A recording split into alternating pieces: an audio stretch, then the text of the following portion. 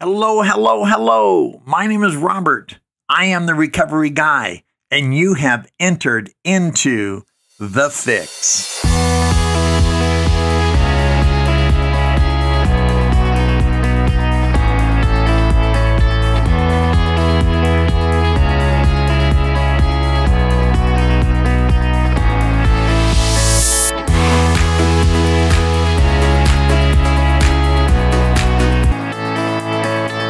Hello, hello, hello. My name is Robert. I am the Recovery Guy. Thank you so much for tuning into Recovery Guy Podcast. This particular podcast is from July 23rd, 2022, this last Saturday, when I was up at the St. Stephen's Episcopal Church in Boise, Idaho. I hope you enjoy this talk as much as I enjoyed being there. Be blessed and have a great day. Good evening. My name is Robert. I'm alcoholic. And it is good to be here. I am so grateful to have met my friend Bo. We met on social media, and I have a love-hate relationship with social media. There is no such thing as social media recovery. It does not exist, regardless of what my ego says, because there's no accountability. And thank God for accountability in Alcoholics Anonymous. And what a pleasure it was along the way meeting Ed. And meeting Ed is a very special thing for a person with my background. I've been here for 36 years, 2 months, 3 weeks, and 28 days. And so I sponsor and work with a lot of people who have been around for 15 years and so on and so forth. And I'm constantly amazed that when I realize when they got here, I was here 20 years. And it gives me a sense of gratitude and a deep reverence for what recovery has done for me. And then every now and then I meet a person like Ed, who we were talking, I think 46 minutes my phone said, because I was pretty excited to talk to him. And I realized through the conversation, he was here 20 years when I got here back in 1986. And my heart just sort of swells, because when you understand that people who have been here that long are still here, still serving, it lends credence to my sponsor telling me the magic formula for staying sober, and there's a magic formula, and it's called service. And I talked to my sponsor. I had relapsed after 71 days, and I came back and I realized what a danger I was to myself. And I went to Jack when I was serious about recovery and the 12 steps, and I said, Jack, there has to be some magic. There has to be something that I can do that will guarantee that I'll never go out again. Because when you relapse and you understand the condition that we are alcoholic, going back out again is scarier than any meeting I've ever been in. And he said, Bob, I've never known a person actively involved in service who has ever relapsed. And he said, what are you going to do? And I started going to H&I and hospitals and institutions, for those of you who don't know. Started emptying ashtrays and making coffee and greeting like the two young ladies I met tonight. And to this day, I still serve. And he was right, because I've never met anyone actively and honestly involved in service who has relapsed. So those of you who are new, I'm so excited you're here. If you want another way of living, the sooner you can get involved in service to others. Because that's what the 12 steps is. The 12 steps of Alcoholics Anonymous prepares me to serve.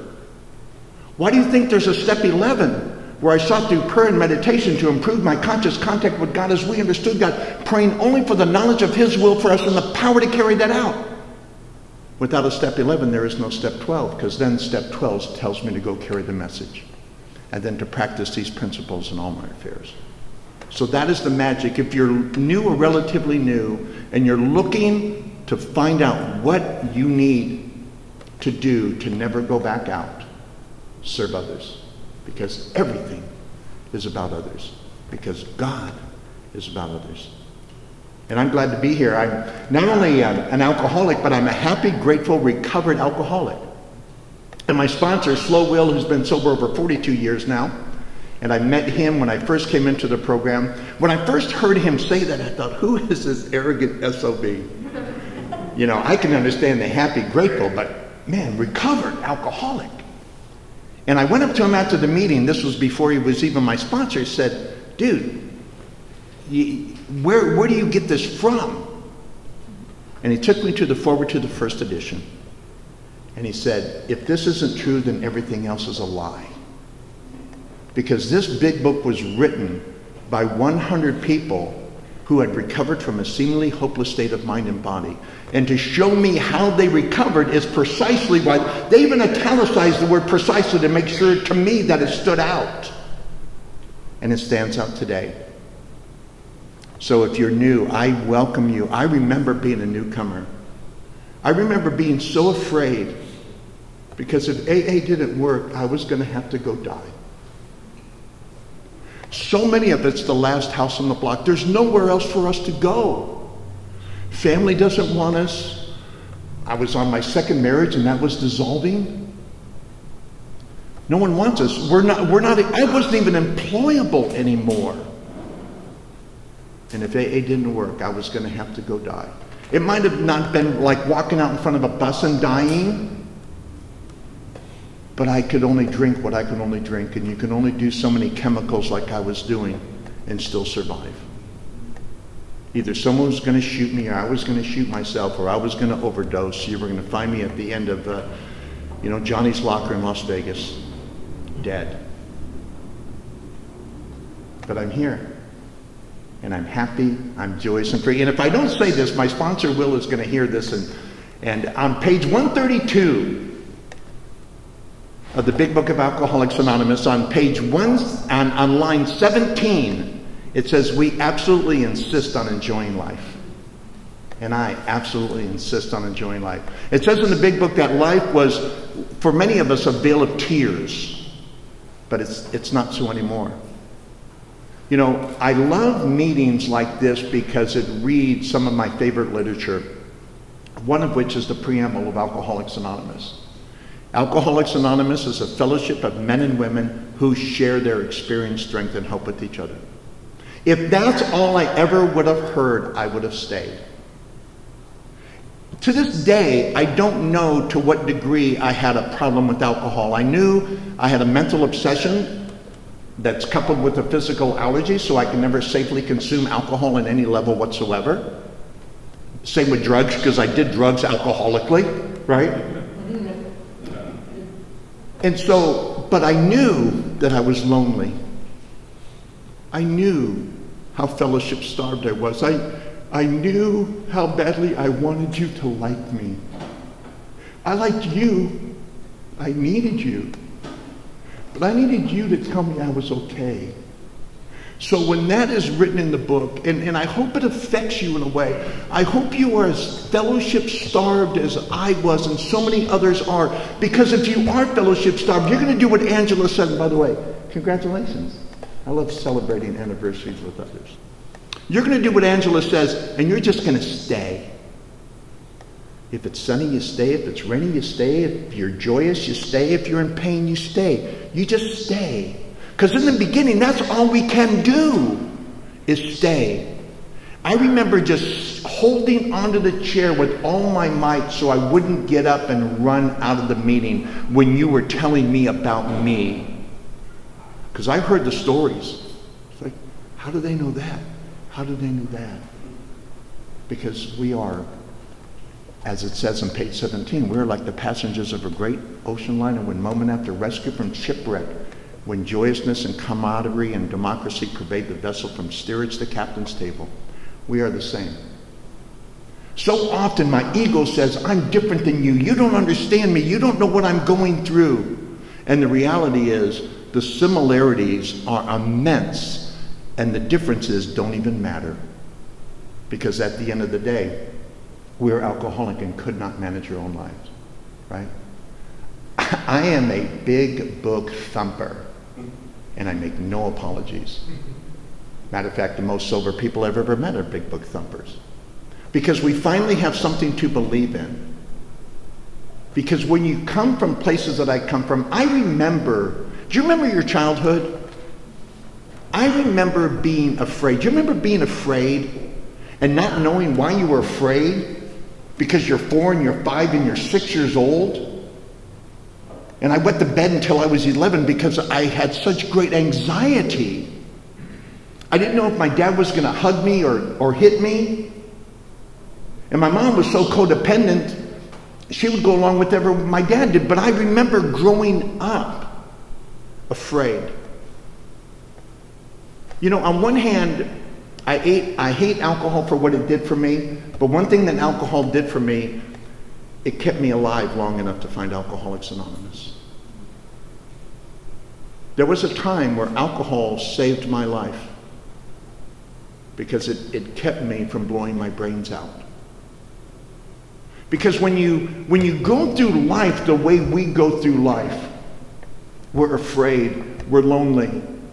I was the middle child of 7 kids, and yet the amount of loneliness I felt was so deep that I lost my way. I lived in a secret because if you found out how inadequate I really was, you would have asked me to leave my own family. And my dad, he was drunk. He didn't know how I was being affected, because he would have never said the things to me he said had he been sober, because sober people don't act that way toward their children. You know, I'm very fortunate. I'm going to jump ahead. I was able to reconcile with my dad before he died. The greatest gift, one of the greatest gifts of sobriety, was becoming my dad's friend for 2.5 years before he passed away. He was sober, I was sober. But when I was growing up, it was challenging, it was difficult, and I would try to fit in different places. I became very athletic. I sing. Most improved student in the field of fine arts. Played football, basketball, baseball. Very athletic growing up. But at the same time, I was out behind what they call B court, right? Where everybody was getting high and drinking. Back in those days, it was piñata, doing med tabs and smoking dope and drinking as much as we could. That was like my daily regimen. Because I had to get sideways before I could face you. Because I didn't know how to go through life. And I remember the first time I drank alcohol was I was 14 years old and sitting under a tree. It was summertime, and Don and Dean and Johnny, their parents had passed out like mine had passed out, so we thought, let's go get some liquor and meet back under the tree. Because we wanted to do what the big people did, as Father Martin would say. So we drank. And I drank the first time I drank because we could get away with something. I drank every subsequent time because of what it did to me the first time. You know, when you come from nothing and you are nothing, and you're convinced you're always going to be a nothing, when you can find something that makes you an almost, you grab onto that thing. Because it sort of took the edge away, it sort of took the pain away of me never being a nothing, because I was an almost. And in that window, in that moment of time where I was under the influence, everything was going to be okay. Nothing was bad, nothing was good. I was just okay right where I was at. And I lived my life as an almost. You know what I mean? Do you ever just wish you could be an almost because it wouldn't be as painful as being a nothing? That's who I was. I didn't know I had the potential to be brilliant. I didn't know that I had something that you would want. I was just afraid. I was so afraid, once again, that you would find out who I wasn't. So I started to drink. And after a while, a little bit turned into a lot. I don't have a lot of funny stories. I'm not a big war story guy, because there's really nothing humorous about my addiction. When you do the things that I had done and walk out on the people that you and I walk out on, there's nothing, to me, I mean, I hear some funny speakers, they're pretty hilarious. And I appreciate and I enjoy them, I'm just not one of them. I thought I was real funny when I was drunk. I was even better looking, if that's even possible. And I'm sure I was taller. And I know I was a better dancer. So let's get those things. Somebody said, they were so shy when they would go out to a club. The more they drank, the other person didn't get better looking. They did, right? It was kind of like liquid courage. Oh, and I want to make a side note, because I heard this just the other day. I love speakers, and I really love Father Martin. If you've never listened to Father Martin, you got to YouTube this guy. He's just brilliant. Back in the 70s and the 80s, and chalk talk, and walking through the steps, and on gratitude. He actually did a statistic, and I think it's true, right? He said that for every sober person you see in Alcoholics Anonymous, there's 35 more that will die. I counted about 42 people in this room tonight. That means there's over 1,200 people, just based on our size, who are going to die from this disease. I hope you stay, because you're one of the 42, not one of the 1,300. I hope something inspires you to come back.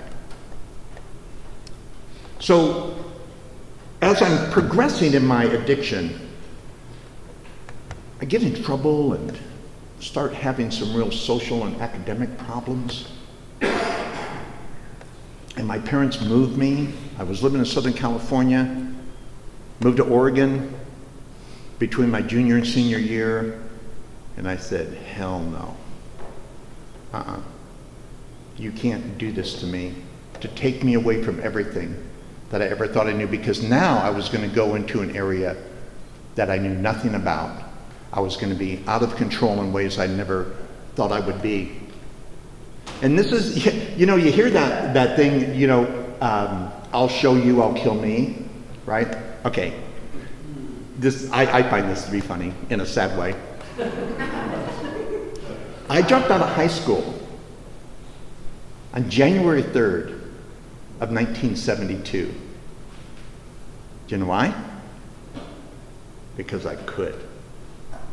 That was my birthday. I turned 18 years old on January 3rd.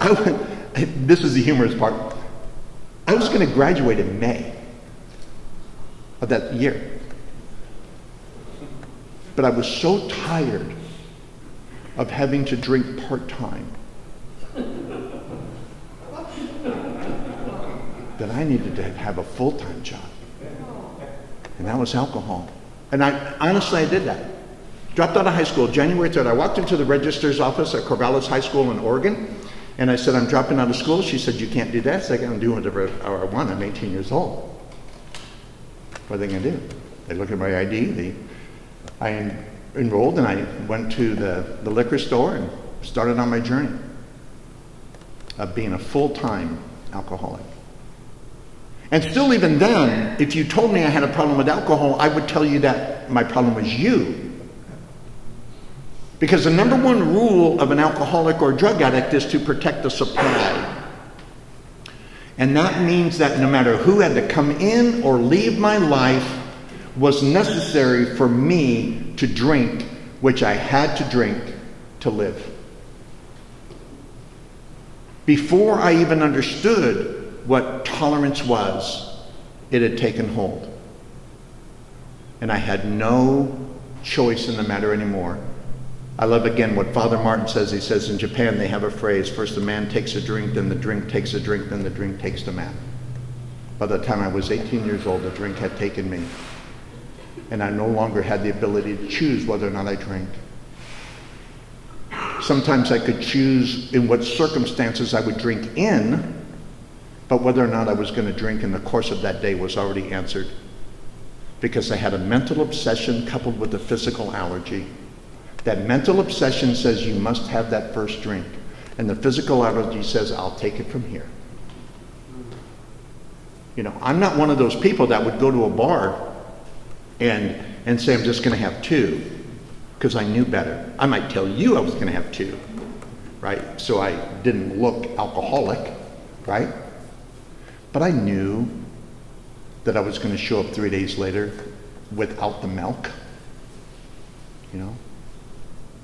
And we go on like this, and we live like that, and we're willing to destroy everything in our life to the degree that in 1982,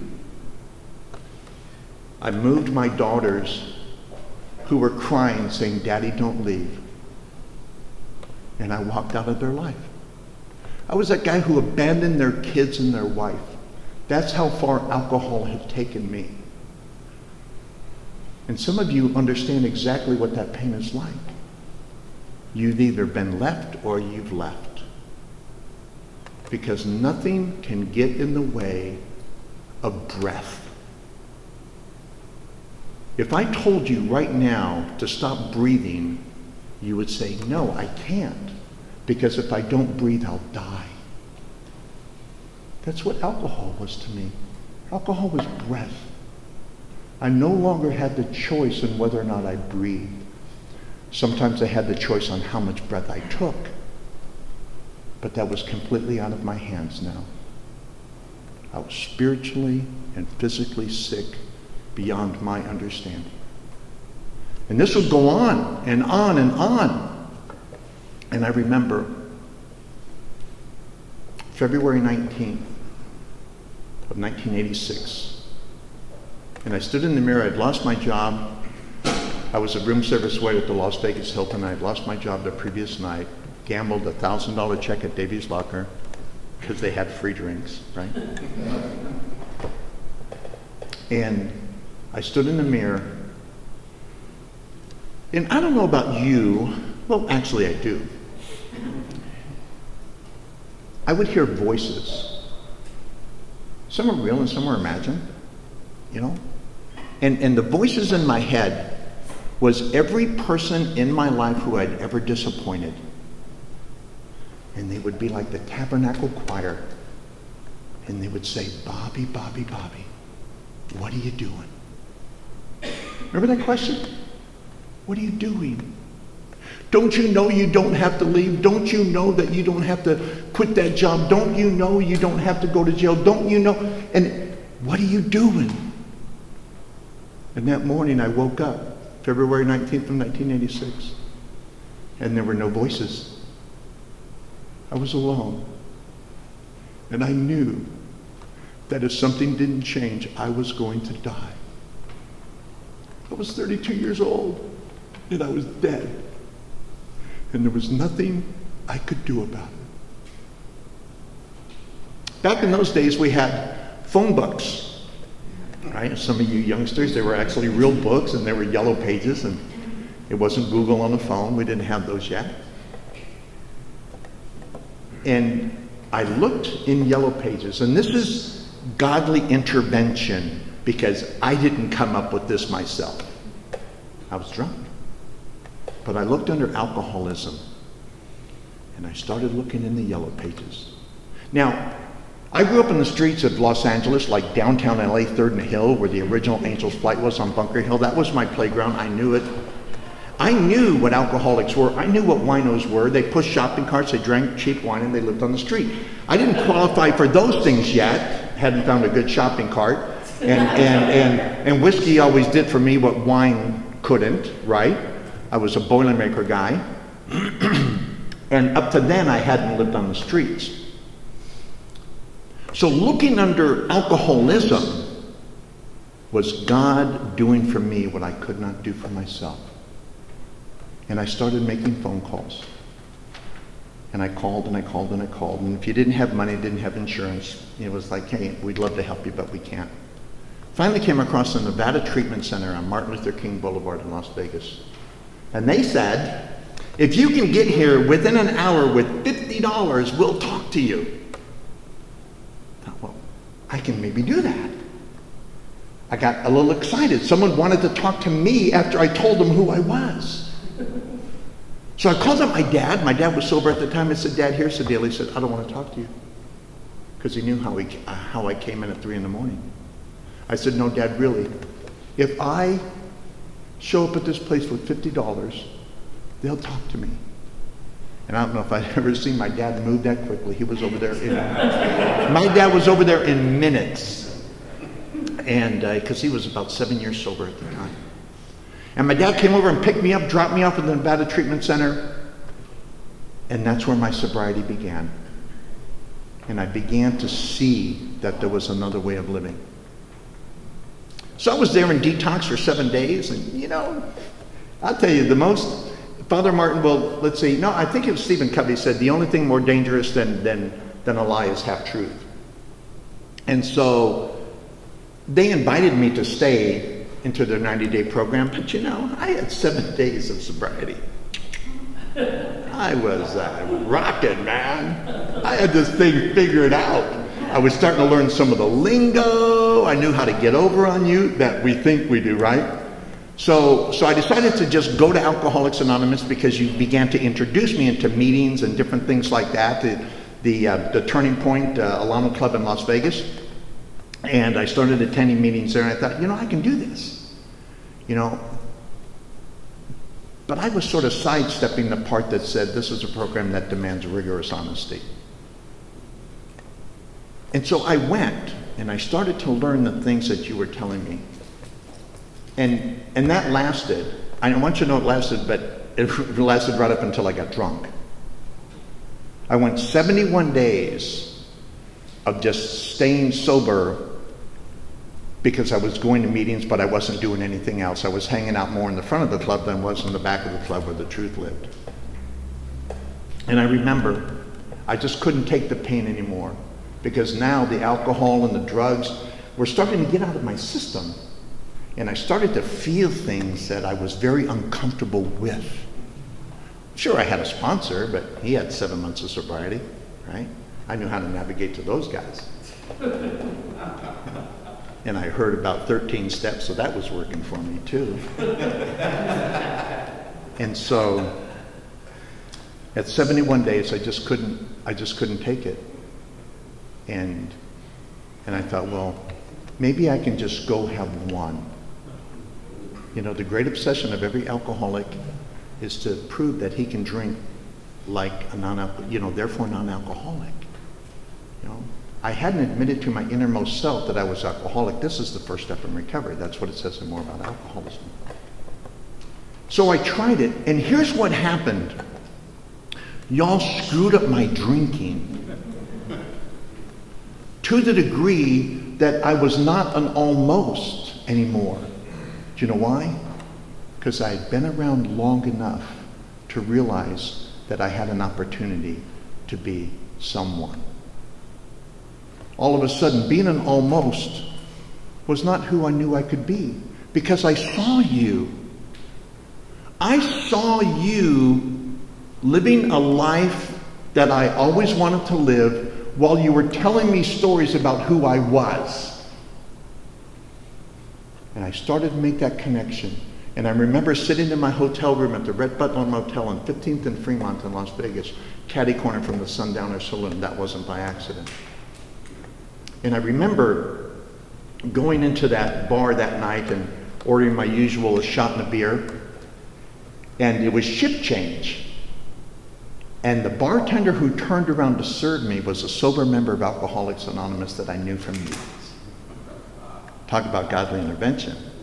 And I was like embarrassed, as only an alcoholic getting caught could be, right? And I started to make an excuse, and he looked at me and said, if you're lucky, you'll have tomorrow.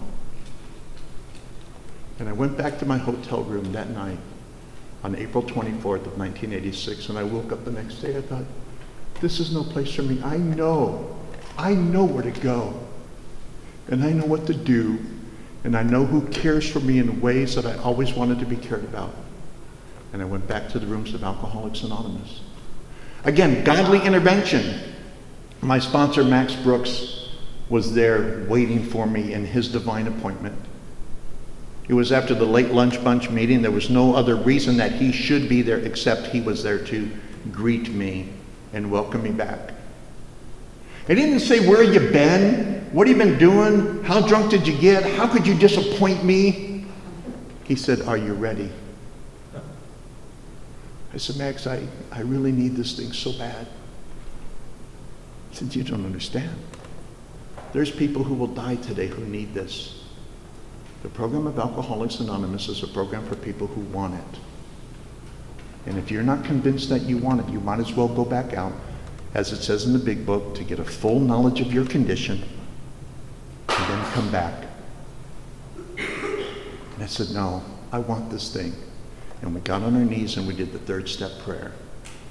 And I've been clean and sober ever since. By the grace of God and the fellowship of this program, it's been a long, long time.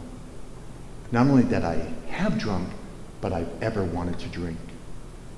I wouldn't trade this life for anything. You know, Laura's my third marriage, and I've been married over 33 years. It's no coincidence I've been sober a little bit longer. You know, the daughters I walked out on, they call me dad, they call me pops. I have relationships with grandchildren by them that I never thought I would enjoy. I have 2 children who've never seen me drinking at all. I have a daughter from a relationship, but we're not close yet. I hope one day she gets well and she's ready to have that relationship, but I need to give her that time and that space. I'll have my 10th grandchild in December.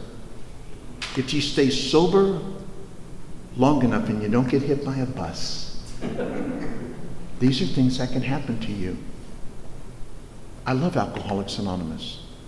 I love everything it's ever taught me. I love the people. I love serving others.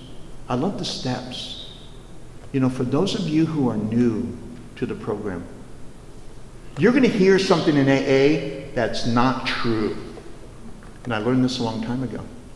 You're going to hear that the newcomer is the most important person in this room. That's not true. You're important. But if we believe, and this is to those of us who have been around, I know my brother over there is going to have 33 years in Saturday, I think it is. Congratulations in advance, 33 years. And the reality is, if we believe that the newcomer is the most important person in the room, then we view AA as a giant furnace that needs new coals just to keep it going. The fact is, we who have been here for a while, if we don't do everything we can for ourselves and our own wellness and our own recovery, in our own program, there's not going to be anyone here when the newcomer arrives. We all have value. You know, I could not do step 12 if there wasn't a person reaching out. When we walk through the steps, when we look at the steps, every step is contingent on the other. However, my friend Pete the Greek told me, I would ask him, I think he had 18 years, 20 years at the time. He was like a god, right? I couldn't believe these people were telling me the truth and they'd been sober that long. I wouldn't have believed you, Ed, but that's just how I was. I was always wondering why someone was trying to get over on me. And Pete told me, I said, what step are you on today, Pete? And he said, step 1. I said, what are you talking about? You've been sober for frickin' ever. And he said, step 1 is the only step we have to do to perfection. I've made mistakes in steps 2, 3, 4, 5, up through 12. I've made countless mistakes with those. But since April 25th of 1986, I have not thought I had power over alcohol, and I have not taken the manageability back of my life from God. So if you're new or relatively new, step 1, because if we don't do step 1, there's no way I'm going to come to believe that a power greater than myself could restore me to sanity, because I won't think I'm insane. Why do you need to be restored from something that you're not? Doesn't make sense. Doesn't add up. And if I'm not needing to be restored to sanity, why would I ever become willing to turn my will and my life over to the care of God as we understood God? And if I'm not willing to turn my life over to the care of God, how honest do you think I'm going to be when I take a fearless and moral inventory of myself? And if I lie to me, I'll lie to you in step 5. And my shortcomings and defective characters, we rationalize, we minimize, and we deny our condition. I'm going to shortchange those as well. And I'm going to be more concerned in steps 8 and 9 what you did to me rather than what I did to you. So any amends I make to you in step 9 is going to be a half-ass, contingent on you telling me you're sorry as well. But some magic happens. Steps 1 through 9. I react sanely and normally, and it seems that this has happened automatically. It seems. But a loving God, as He expressed Himself in our group conscious, has empowered me. And if I'm tempted by alcohol, it says I recoil as if from a hot flame. I would no more take a drink than I would put my hand over my stove, because I know each will burn me. And if I'm not careful, this fire will kill me, but the alcohol will certainly do that. Because I still have a physical allergy. You know what I don't have anymore? I don't have a mental obsession. That is what I recover from. I don't recover from alcoholism, because again, 100% abstinence is the only solution for a person like me. But I can recover from the mental obsession that tells me one is allowable. So I do step 10 every day. I haven't relapsed since April 25th of 1986, so I no longer have to do the rest of the steps. I do those steps because I work with newcomers and others who are relatively new to the program. But I live in steps 10, 11, and 12. I continue to take personal inventory. It's interesting, that word continue. It's assuming I have done something already. Otherwise, it would just say take a personal inventory, and when I was wrong, properly admit it. It wouldn't say continue. It's assuming I am still working the program, and because every step, and you check it out, every step 1 through 9 is an inventory step. Every one of them, in its own way, is an inventory step. And if you find a disagreement with that, just hit me up on Instagram or whatever, and you tell me why. And just be prepared to lose the argument. That's all I say. Because you know why? And I don't say that out of arrogance. I say that in 100% confidence of the first 164 pages that saved my life. And then once I take that inventory, I realize how little I am without God. So I need to go to my understanding of God, my higher power, and I need to go to prayer and meditation to improve that conscious contact so I can have power. I give up power that was killing me in step 1 so I can have power that allows me to live and be of value in step 11. And because I do a step 11 and I have power, now I need to go something to do with it. And that's where you come in. Because if it wasn't for you, I wouldn't be here. You don't look like Eddie, and you don't look like Buddy, and you don't look like Jack, or you don't look like Will, but you are them. Recovery is a way of living, as I was sharing with my friend Bo. It's a way of living. Until you can learn how to live, just come back, just don't drink, just don't use. And little by little by little, pieces of our life. I could have never imagined myself standing here today. But 36 years later, here I am. I'm just like I knew no other way to live before AA, I know no other way to live since AA. AA has saved my life. And if you're dying and you want to know how to live, I'm going to share with you in closing my most favorite page of the big book, and there's many, but this is without a doubt, because it speaks to the heart of Alcoholics Anonymous. This is chapter 2, There is a Solution, page 17. We of Alcoholics Anonymous know thousands of men and women who were once just as hopeless as Bill. Nearly all have recovered. They have solved the drink problem.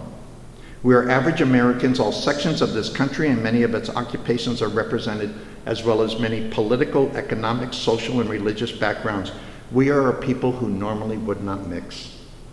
But there exists amongst us a fellowship, a friendliness, and an understanding which is indescribably wonderful.